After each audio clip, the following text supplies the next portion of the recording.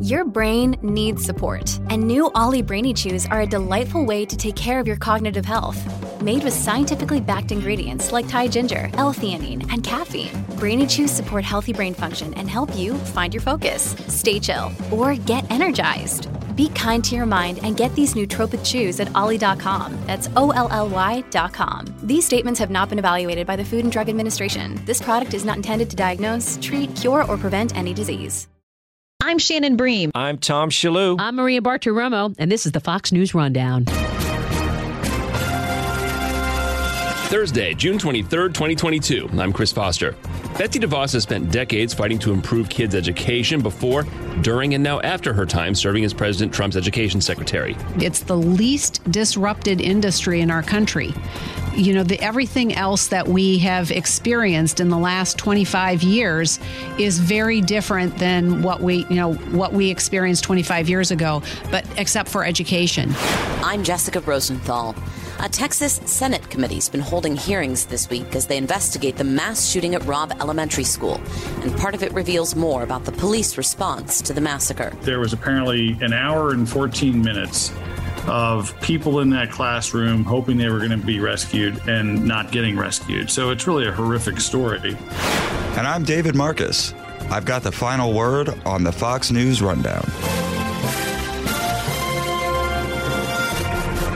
Betsy DeVos has been involved in Republican politics for most of her life, campaigning for President Ford in college, then on the county and state level in Michigan for more than 20 years. She's also been a big supporter of the charter school system in Detroit and a big supporter of school choice, period, serving on the boards of education foundations and political action committees. She's also been a big supporter of the charter school system in Detroit and a big supporter of school choice in general, serving on the boards of education foundations and political action committees. It was that work that led to her service as President Trump's education secretary until she quit the day after the January 6th attack on the Capitol. She writes about her time in the White House and her roadmap for what she calls common sense conservative reforms in America's schools in her new book out now. Well, the title is a direct reference to what Horace Mann said, the founder of the, quote, modern education system 175 years ago. He said that educators are entitled to look upon parents as having given hostages to our cause. The book is called Hostages No More, The Fight for Education Freedom and the Future of the American Child. And I would contend that the last 2 years, parents have been awakened to the fact that indeed their children have been hostage to their cause. And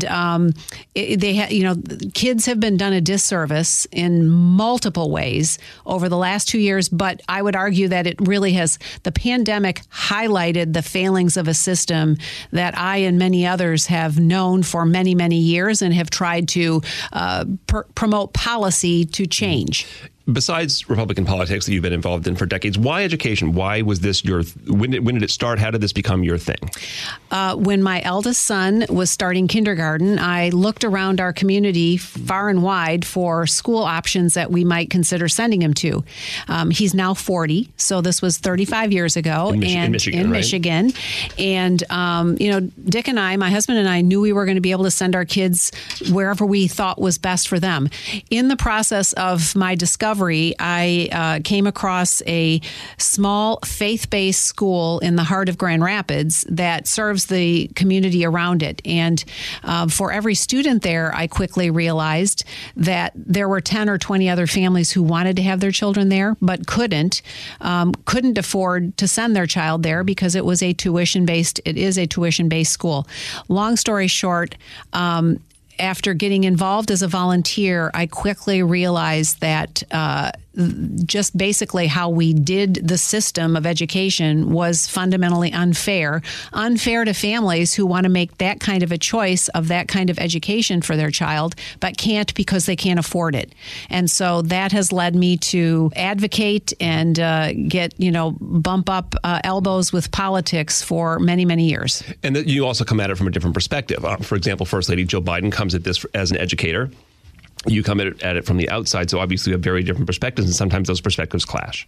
Yes, absolutely. And the notion that we as a nation have committed to supporting and funding education for all students, I don't think the original intention necessarily meant that 175 years later we would be operating essentially the same system, same top-down government-run system, that only if you have enough money to make a different decision can you choose something different.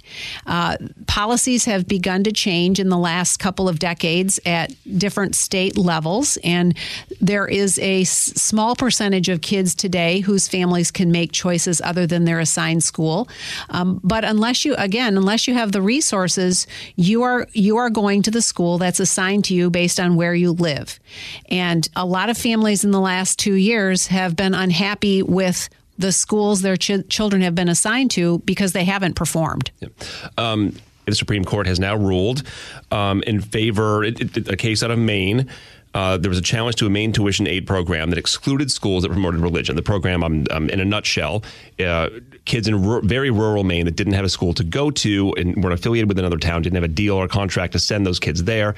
Parents could get tuition money to send their kid to a public school somewhere else, but not a religious school somewhere else. Mm-hmm. The Supreme Court says no. Once that program's established, you have to open it up to all schools. I assume you're happy with that decision. Very happy. This has wide-ranging implications for other states across the country because of the constitutional issue here and the decision that the Supreme Court made. Clearly, on a 6-3 basis, is very strong, and I'm very, very thankful and optimistic about what this can mean for kids. You've heard this over and over again. The argument against stuff like this is church and state. Why should one's tax dollars subsidize your kids' religious education? Why should tax dollars be siphoned? That's number one. Number two, why should tax dollars be siphoned away from the local public school? And I assume you have stock answers at this point. Well, if education is about individual children and their ability to be prepared to become, responsible adults, and their families are making the choices and the decisions, then it needs to follow that the families can make a wide range of choices and decisions. Because today, the schools to which kids are assigned very definitely have a religious orientation. It could be secular humanism, as we've seen unveiled right in class or in families' living rooms via Zoom this last couple of years. Well, families ought to be able to have that opportunity to find education environments that match their family's values. It has to be able to include those options as well. The financial aspect of it. Nobody's saying you can't homeschool your kids. Nobody's saying you can't send your kids to Catholic school or whatever school you want, but it's the tax dollars going toward it that hasn't been hashed out, or that maybe being closer to being hashed out.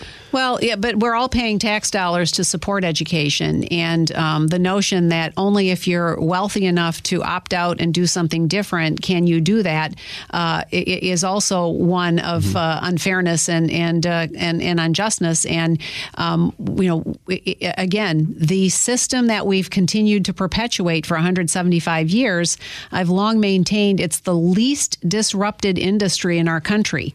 Everything else that we have experienced in the last 25 years is very different than what we experienced 25 years ago, but except for education. And so I would hope that educators would welcome an opportunity to have more options themselves. The book is sort of your thoughts on education. It's also part memoir. Let's talk about how you got your previous gig. You said you were surprised. It kind of came out of nowhere. Hey, would you like to be education secretary? Maybe. What do you mean? You didn't even support Donald Trump in the primary. How did that come about? Well, to President Trump's credit, he really was looking for people who were ready to do things differently. He knew from discussion with him that I was very supportive of the agenda he articulated, because he was the first president or presidential candidate to openly talk about advocating for a education freedom or school choice program. And that was right up my alley. Mm-hmm. And so the notion of being able to really advance that at the federal level and further that debate and that conversation was very appealing. and serving students in that way, it was a high honor. Yeah. You write about, like every administration, there's palace intrigue and, stories about sniping and stuff like that. And you write about some problems with the administration. You say that there were too many generals, for example, too many people who thought that they were the decision makers, and you had to work around that. I think that's probably true in every administration, in every kind of multi-person organization. You're going to have to find the ways to make things work and get the agenda accomplished. You were education secretary during the shooting at Marjory Stoneman Douglas High School in Florida in 2018. So you were sort of thrown into that, and you tried to, step lightly, but do what you could do. What role do you see the federal government having in school safety? Well, subsequent to that tragedy, President Trump appointed me chairman of a commission that was composed of 3 other heads of other federal agencies that had a role to play in this. And we spent a lot of time and took a lot of time to listen to people, to go into the field, to uncover and bring together best practices around how schools and districts and states were addressing issues of safety for children. We put together a really comprehensive School Safety Commission report full of ideas and recommendations for states to consider, for local districts to consider. And it really is a wealth of resources. Much of what has been considered or recommended as a framework for a bill in Congress now was contained in that report. Those were recommendations we made more than 2-3 years ago. And so I really do commend to individuals who are involved with these decisions at their school level to reference that. It's readily available, and there's lots of really good, solid recommendations of things that they should consider doing. Let's talk about higher education. It used to be, back in my day, college was considered an investment. You go to college and you pay for it now and you get paid more later. That's still true to a large extent, but less so as the cost of higher education has outpaced salaries. But the idea of thinking about it as a financial investment may be going by the wayside. I think that's true to a large extent. But again, I think the experiences of the last couple of years are having a lot of students rethinking that as they've sat in apartments they've rented and attended their classes remotely and paid full price tuition for that experience. I think there's a lot more questions being posed, and rightfully so. But it is true that the continued increases in higher education costs are really unsustainable. I mean, they've outpaced inflation. They've outpaced the growth of cost in anything else by multiple times. And so the value proposition is one that really does need to be challenged. And we need to really be supporting these other alternatives, shorter term programs beyond high school that lead to meaningful employment and would still provide students opportunity to re-enter higher education at some point in the future if they chose. But don't keep giving the message to kids that to go to 4-year college or university is the only way to a successful adult life. Former Education Secretary Betsy DeVos, her new book out now, Hostages No More, The Fight for Education Freedom and the Future of the American Child. Secretary DeVos, pleasure to meet you. Thank you. Great to meet you, Chris. Thanks.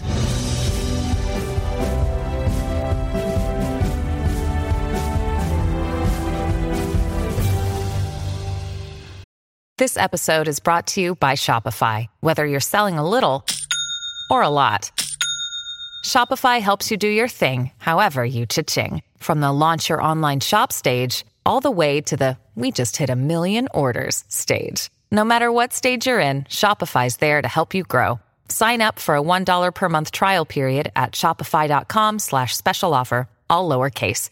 That's shopify.com/special offer. This is David Marcus with your Fox News commentary coming up.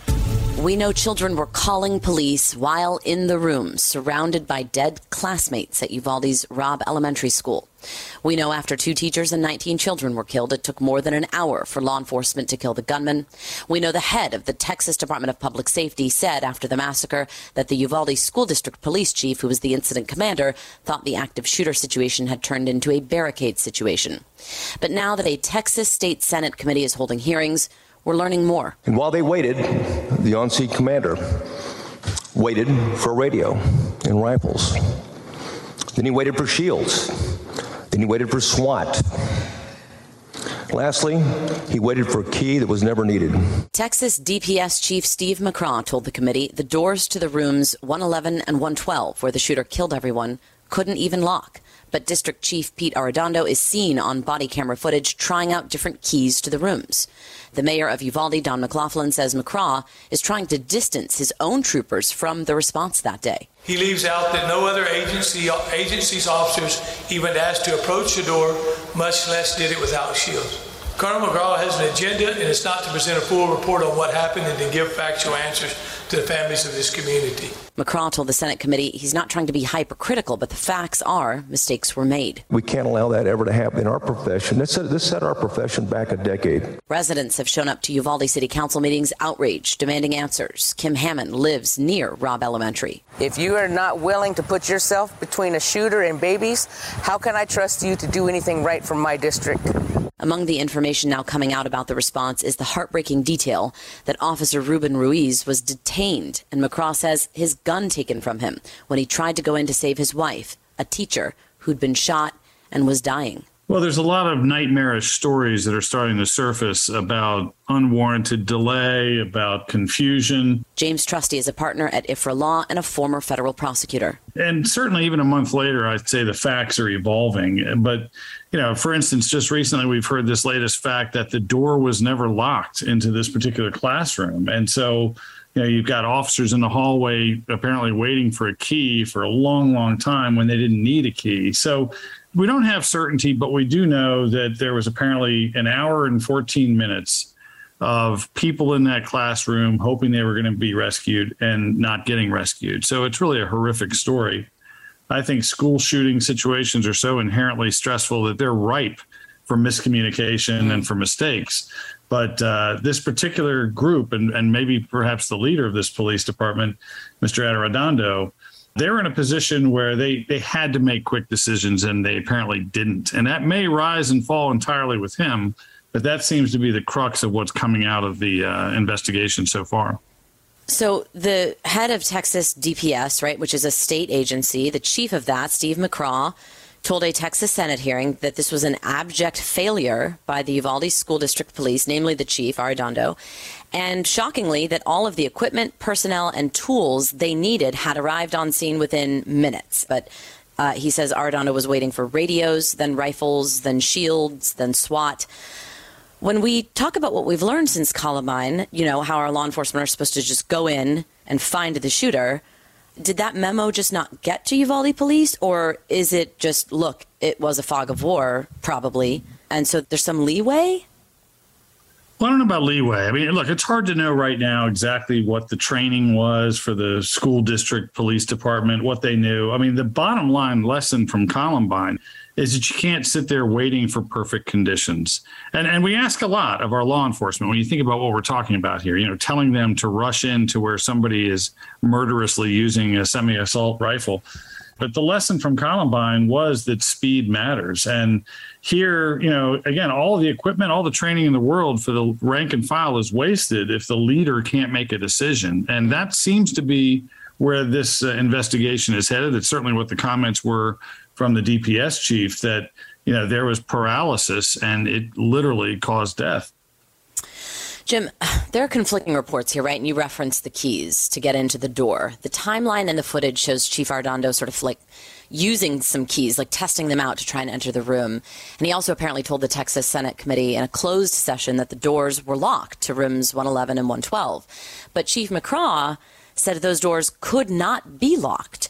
We know from additional reporting and timeline evidence, the Border Patrol tactical team later used a janitor's keys to unlock the door to go in and kill the gunman. What do we make of these conflicting reports? Chief McCraw saying these doors can't even be locked.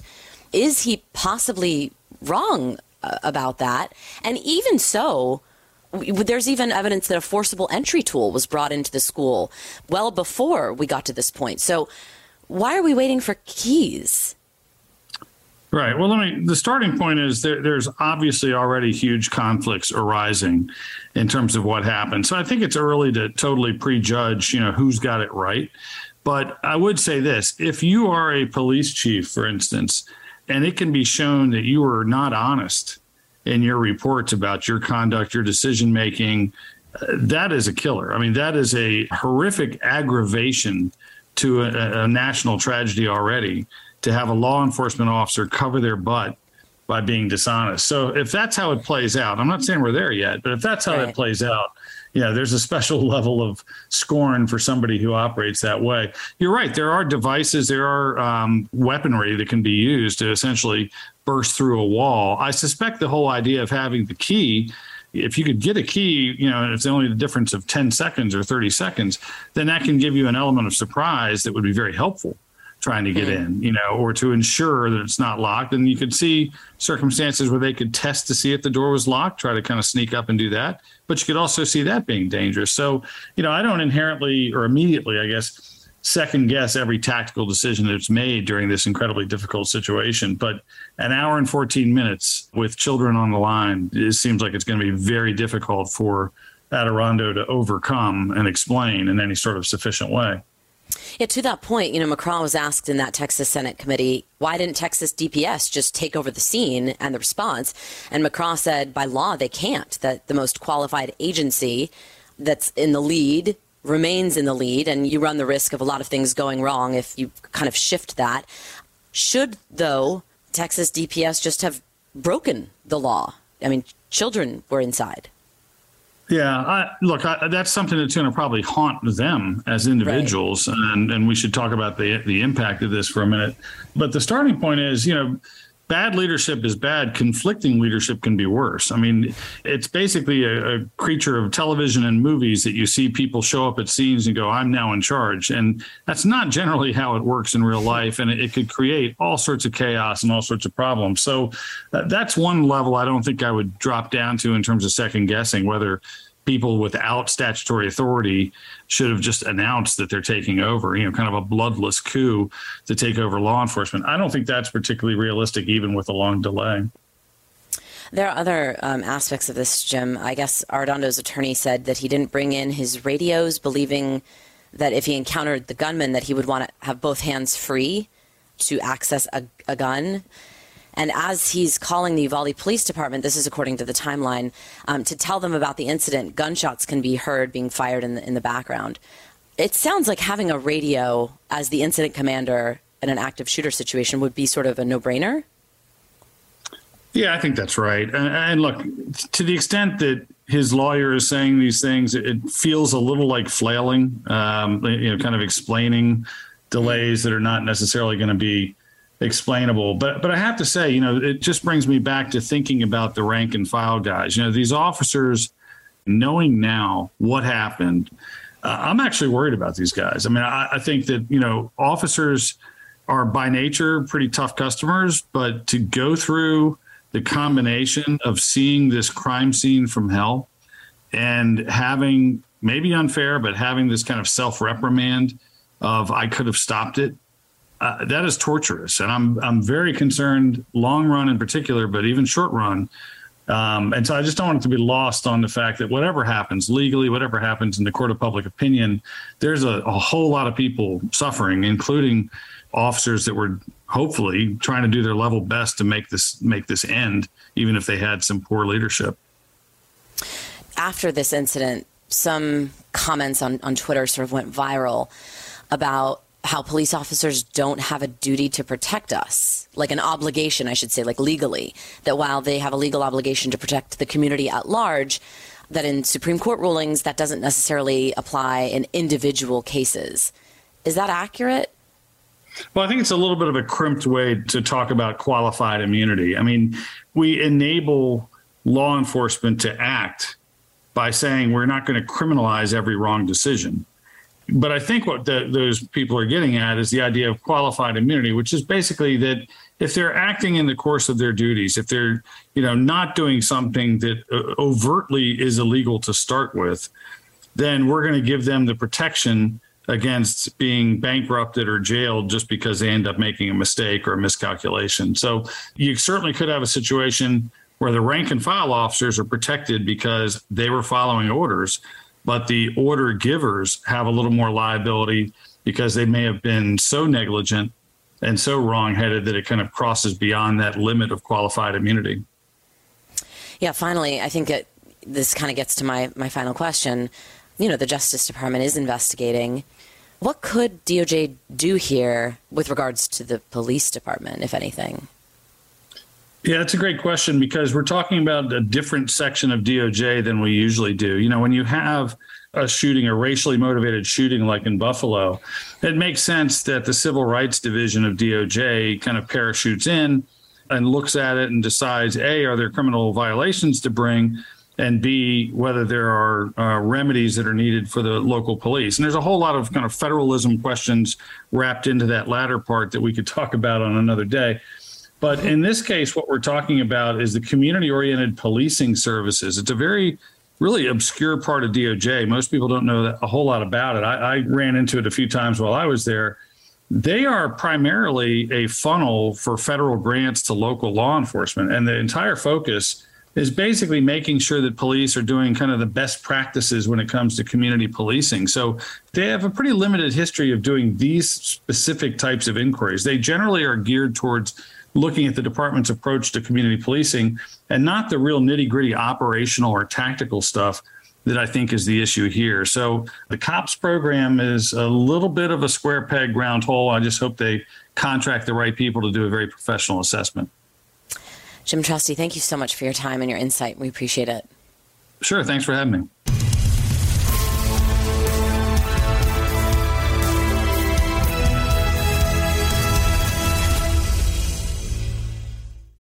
This episode is brought to you by La Quinta by Wyndham. Your work can take you all over the place, like Texas. You've never been, but it's going to be great because you're staying at La Quinta by Wyndham. Their free Bright Side breakfast will give you energy for the day ahead. And after, you can unwind using their free high-speed Wi-Fi. Tonight, La Quinta. Tomorrow, you shine. Book your stay today at LQ.com. Fox News Radio on demand on the Fox News app. Download the app and just click listen. When you swipe left, you can listen to your favorite Fox News talk shows live. Swipe right for the latest Fox News Radio newscasts on demand. Fox News Radio on the Fox News app. Download it today. Rate and review the Fox News Rundown on Apple Podcasts or wherever you listen. It's time for your Fox News commentary. David Marcus. What's on your mind? It was Voltaire who said that if God did not exist, it would be necessary to invent him. Well, according to a new Gallup poll, that need may arise sooner rather than later. Belief in God among Americans has fallen to its lowest level ever. Still a robust 81%, but the number has fallen 6 points since just 2017. So is a more atheist nation inevitable? American history suggests not. Our nation's past is marked with great awakenings or religious revivals. The first in the mid-18th century, the latest lasting roughly from 1960 to 1980. While we tend to think of large church gatherings and powerful leaders when looking at the history of these periods, what they did more than anything else was put a spotlight on religion and God in the public square. By the mid-1980s, America had spent decades removing religious symbolism and imagery from public life. This came in a state form with bans on prayer in school or the Ten Commandments in the courtroom. It also came in corporate form as brands veered away from explicit religious ideas in their ads.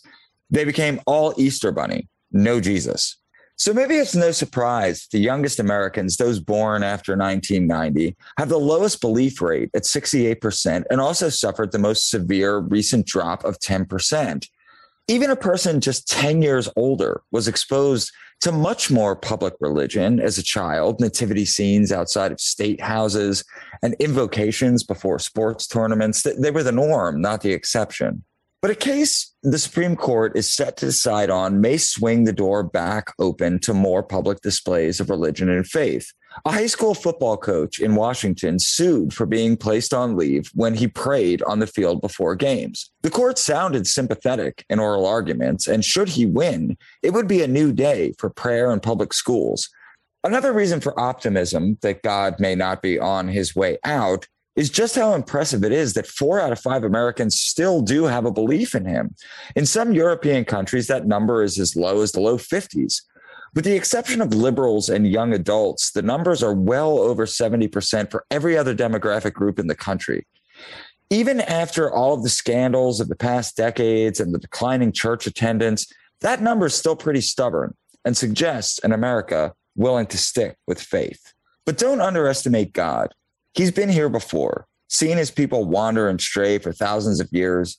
Sometimes, irrationally, it seems inevitable that atheism must prevail, that science or AI will finally put the nail in the coffin of divine providence. But there are questions only God can answer about our souls, about death, about our meaning. Americans are still asking those questions, and I suspect they will be for a long, long time. I'm David Marcus, author of Charade, The COVID Lies That Crushed a Nation.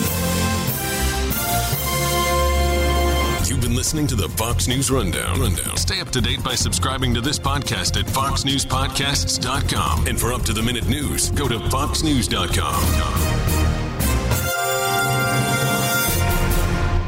I'm Guy Benson. Join me weekdays at 3 p.m. Eastern as we break down the biggest stories of the day with some of the biggest newsmakers and guests. Listen live on the Fox News app or get the free podcast at GuyBensonShow.com. From the Fox News Podcasts Network. Hey there, it's me, Kennedy. Make sure to check out my podcast, Kennedy Saves the World. It is 5 days a week, every week. Download and listen at foxnewspodcast.com or wherever you listen to your favorite podcast.